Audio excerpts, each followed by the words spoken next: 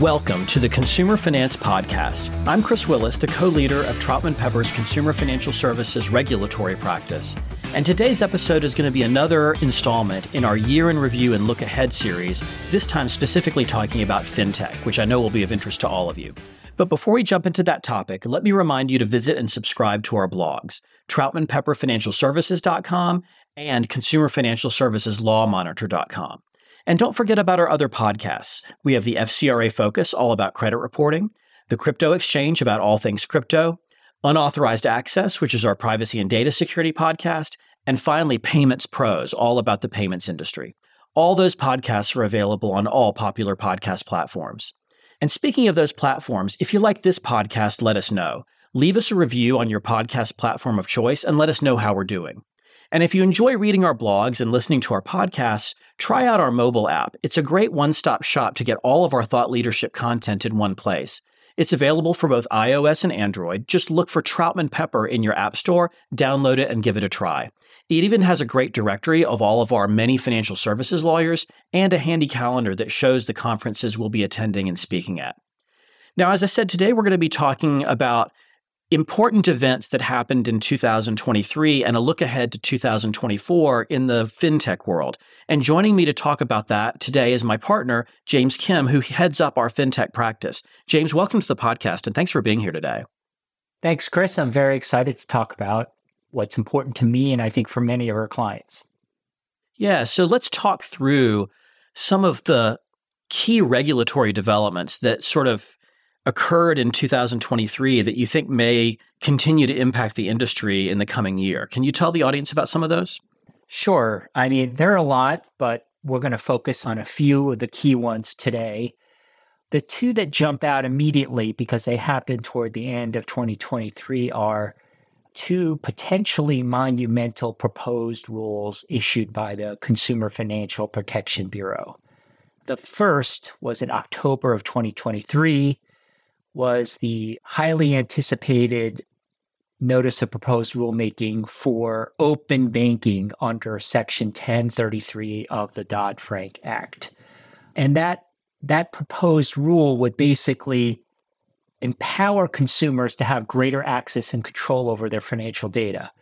And it would require banks and non-banks, both, to make available to consumers and to third parties authorized by consumers to have access to certain data about the consumer's accounts and other information that the covered institutions would possess, right? And it would create certain ground rules for providing access to the data, I think data security around storing and sharing that data. But I call it monumental because this is one, a long time coming, and two, it would impact nearly everybody, right? So this is applicable to banks and non-banks. There are very narrow exceptions for small community banks and credit unions, but otherwise this would be a large obligation, I think, imposed on everybody because nowadays accessing data is very commonplace and I think very important, right? So in other words, it's very typical for me, let's say if I'm applying for a loan, to give the lender access to my bank account information to help apply for the loan and help underwrite. So that's one example or one use case, I think applicable to the proposed rule. But so that's one. And then the second one, so within a few weeks, the Bureau published this other big rule. So in early November, they proposed a rule to define larger market participants for the digital payments space. So this is because it's a larger participants rule. Really, the purpose of the rule is to define the market, which is digital payment applications, general use, digital payment applications, and then a 5 million transaction threshold. And if you're above that 5 million, you would be considered a larger participant. And the consequence of being a larger participant in that so-called market would be being subject to CFPB supervision, which is a whole different level of regulation, meaning you just don't have to comply with whatever the various laws are. You are actually subject to supervision like a bank. So those are the two big ones. And looking ahead to 2024, I think everybody, and I'd love to get your thoughts on this, Chris, the expectation is the director, Mr. Chopra, will take the next step in the rulemaking by the end of this year because of the presidential election. And I think there's a lot of motivation by Director Chopra and the Bureau to kind of push these rules through before potential change in administration. Yeah, I definitely agree with that. There's also the potential overlay of trying to get them through before the Congressional Review Act window closes. I kind of doubt that these two will be done before that time, because that time runs roughly in April of 2024, and I think it's too soon probably for both of these. But I agree with you that there'll be a high motivation to get them finalized before the election occurs in November 2024, and also agree with you that they're both monumental, because one of them will bring about a complete change in the way customer data is handled by all kinds of lenders for all kinds of products and impose significant new obligations on the providers of those products. And the other one will take a whole swath of the market that the CFPB has attempted to put its hands on and subject them to CFPB supervision of every detail of the inner workings of their business. And we know from our own experience that supervision is the gateway for the CFPB to apply significant pressure to an industry, much more so than they can through simple enforcement investigations, at least is my view on it.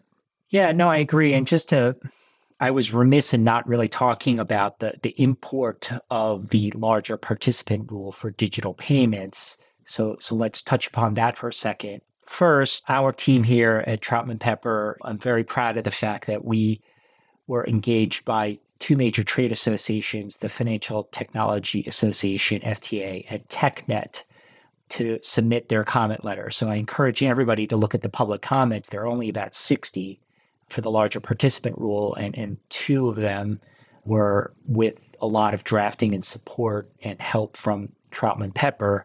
So I want to just call that out. But in my view, and these are my words, right? These are my personal views, that there is no such thing as a general use digital payments application market.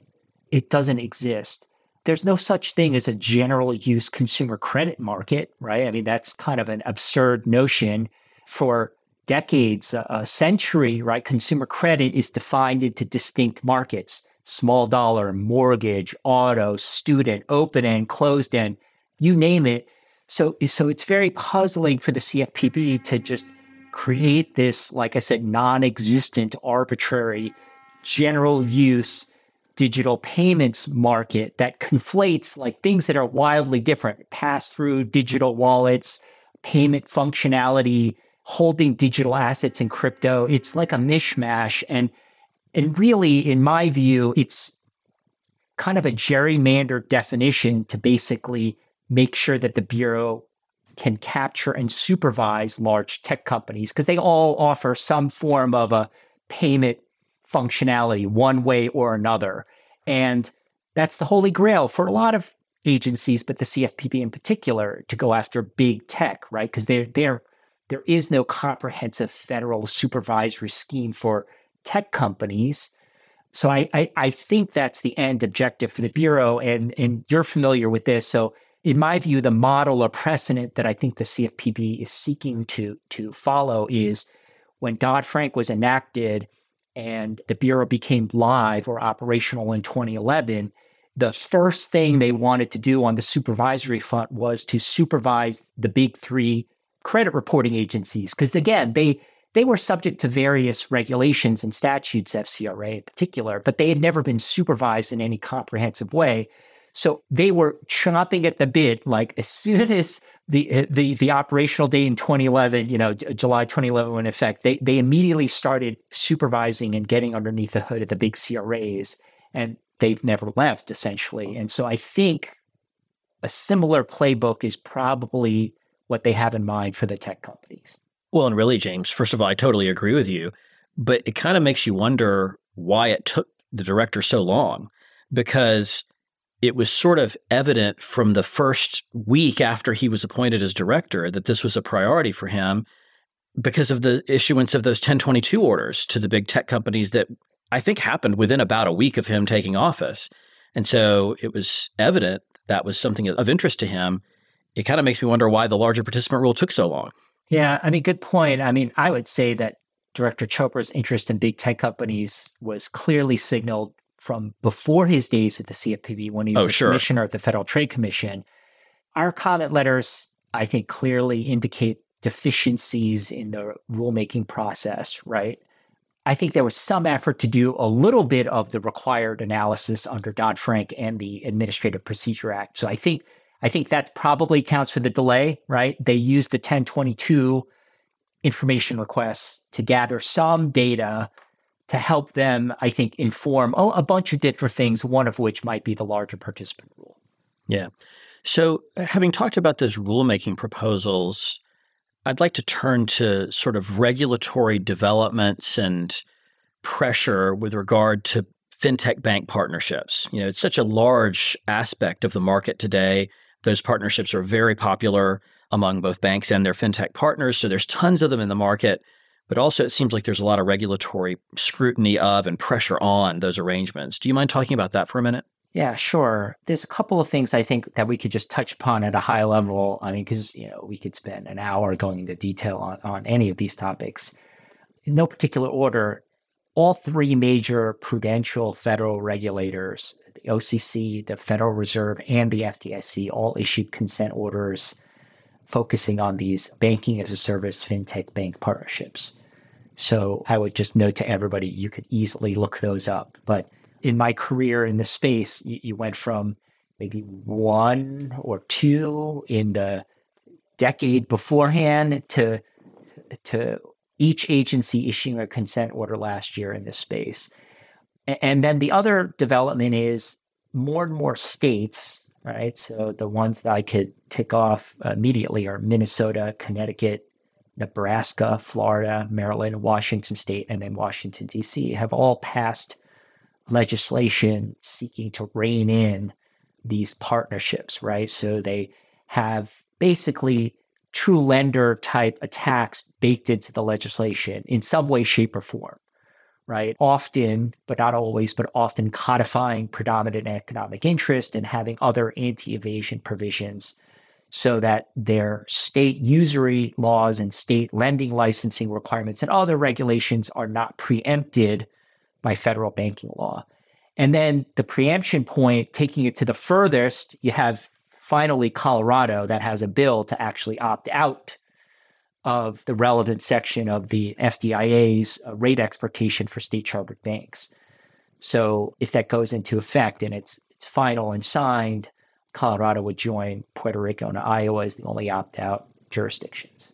Yeah, and it's important for you to point out that state legislation, James, because I think the fact that so much of it has happened already in the states that you mentioned has got to be a good predictor of more to come, don't you think? Yeah, I mean, before legislation, you just had certain states just aggressively through enforcement kind of press the true lender issue. The next step is obviously passing legislation. And I think the kind of the smaller nuanced thing within this trend that I would point out is they're not always obviously blue states, right? I mean, you get Nebraska in there, you get Florida in there.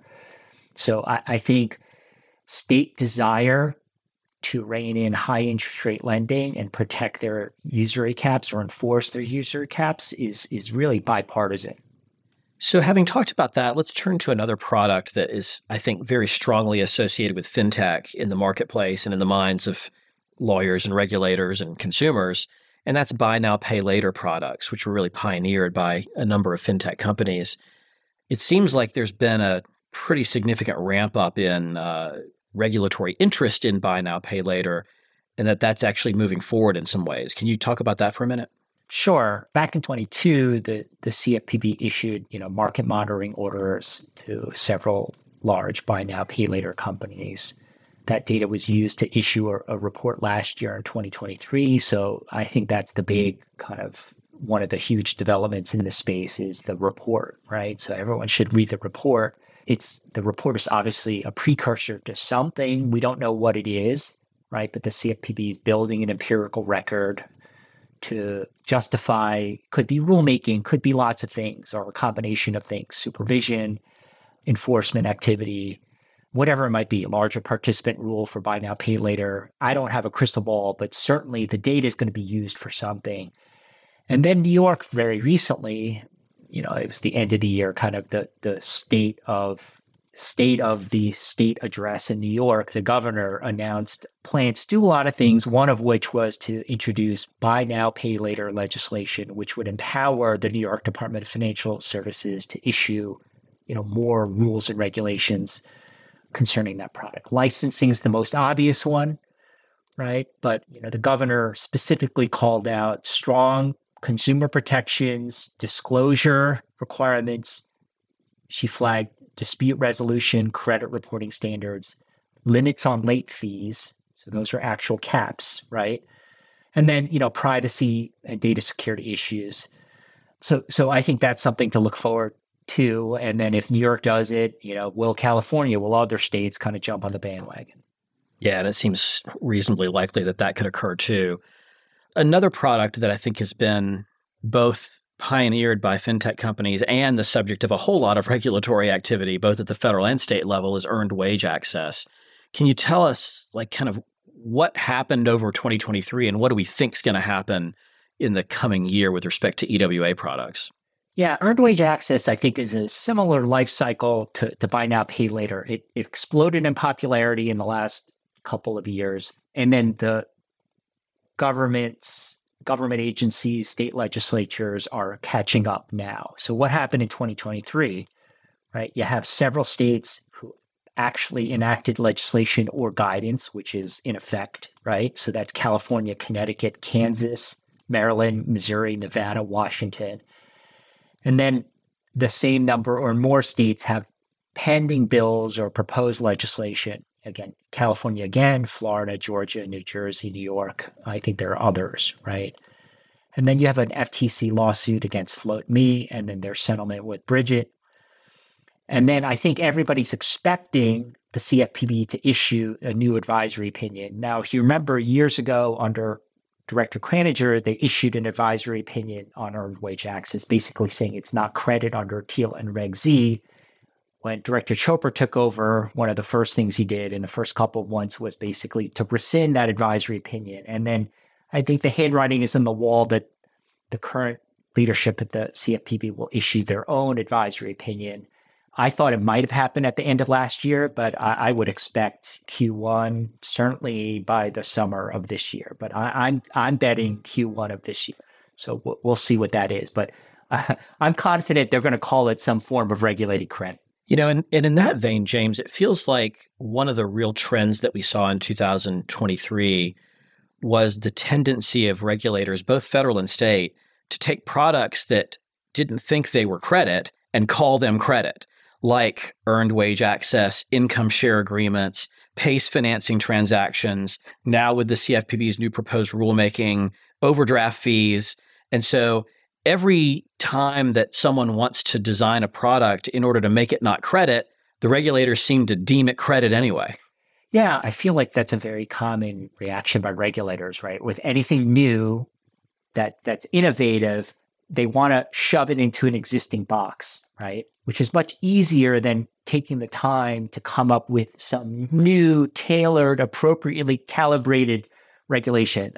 So I think the point is, and we work with a lot of companies in this space, the responsible companies, they invite licensing and regulation. The only question is, why are you shoving the square peg through the round hole and treating what is a new product that's supposed to be a better alternative to existing high interest rate, short-term, small dollar products, and just forcing them into that category, right? I mean, if I'm a company, you're forcing me to basically be subject to payday regulations, then why not just charge the maximum rate allowed in that state for payday loans? Because you're going to make me do all the other stuff anyway, right? So, I mean, it's an unfortunate pattern. It's just, I don't know what else to say. And then you get a state like Connecticut that it's like to an extreme. Like they didn't just call earned wage access and say it's covered under existing consumer lending laws. They amended the laws to make it more expansive and expanded the definition of finance charge to be even more than it was, right? So Connecticut is an example of finance charge is not only the traditional kind of interest finance charge definition, it's everything that would be considered a finance charge to be calculated under the MAPR, under the federal MLA rules, plus any other fee, optional or not, voluntarily or not. It's got this like very expansive. So Connecticut took everything you said, and then like they said, I call, and then I increase the bet 3x. Right, exactly. Well, that's, I think, another trend I think that we will be seeing more of in the coming year for sure. And let me close by just making some comments about another thing that's sort of very impactful from a fintech standpoint, and that's the role of machine learning and artificial intelligence in fintech products. 2023 saw no respite from the regulators' continuous desire to cast aspersions at the use of this technology in consumer financial services. And it seems like they can't go a couple of months without making some statement about the bad aspects of machine learning and AI. One of the interesting things here, and it's really manifested in a circular that was released by the CFPB in the fall of 2023, is the apparent desire to use adverse action and the requirement of adverse action notices under ECOA as the lever to control the use of alternative data and machine learning models. And so you see this drive to like incredible specificity and adverse action reasons, which is totally inconsistent with the way Reg B and the Reg B model form treat adverse action reasons.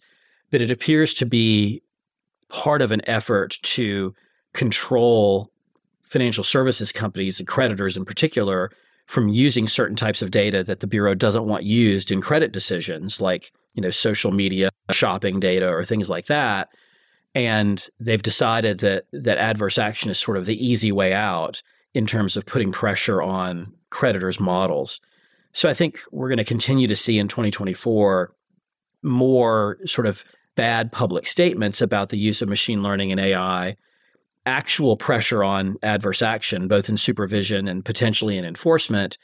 And then it remains to be seen whether there will ever be sort of a frontal assault of saying like machine learning is bad and it's discriminatory, for example, under the Equal Credit Opportunity Act or some other fair lending law. We have not seen that yet. So it'll be interesting to see if that happens in the credit underwriting context.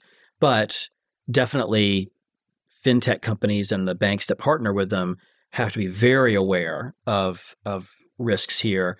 And I would say the other sort of regulatory development that was foreshadowed early in 2023 and now has really come home to roost in supervision is the demand by the CFPB that creditors who use models, especially machine learning models, engage in less discriminatory alternative testing before they implement those models. That wasn't a common practice in industry, and probably today still isn't, but it was enunciated very informally, by the way, by people from the CFPB's Fair Lending Office, Patrice Ficklin in particular, in statements at conferences. And now we see the CFPB actively demanding that occur as a part of the model development process through the supervision that it has of covered financial institutions. And so for fintech companies, and especially those that partner with banks, that less discriminatory alternative search, I think, now becomes a mandatory part of any model development exercise. That's another sort of brand new development toward the tail end of 2023 that I think is going to really reverberate throughout the next year. So anyway, thank you to our listeners. And of course, thanks, James, for sharing your insights on this podcast. Don't forget to visit and subscribe to our blogs, TroutmanPepperFinancialServices.com and ConsumerFinancialServicesLawMonitor.com. And while you're at it, why not go over to Troutman.com and visit us there and add yourself to our Consumer Financial Services email list. That way we can send you copies of the alerts and advisories that we send out, as well as invitations to our industry-only webinars.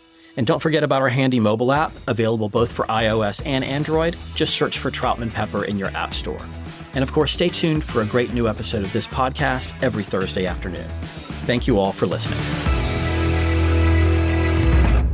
Copyright Troutman Pepper Hamilton Sanders, LLP. These recorded materials are designed for educational purposes only. This podcast is not legal advice and does not create an attorney-client relationship. The views and opinions expressed in this podcast are solely those of the individual participants. Troutman Pepper does not make any representations or warranties, express or implied, regarding the contents of this podcast. Information on previous case results does not guarantee a similar future result. Users of this podcast may save and use the podcast only for personal or other non-commercial educational purposes. No other use, including without limitation, reproduction, retransmission, or editing of this podcast may be made without the prior written permission of Troutman Pepper. If you have any questions, please contact us at troutman.com.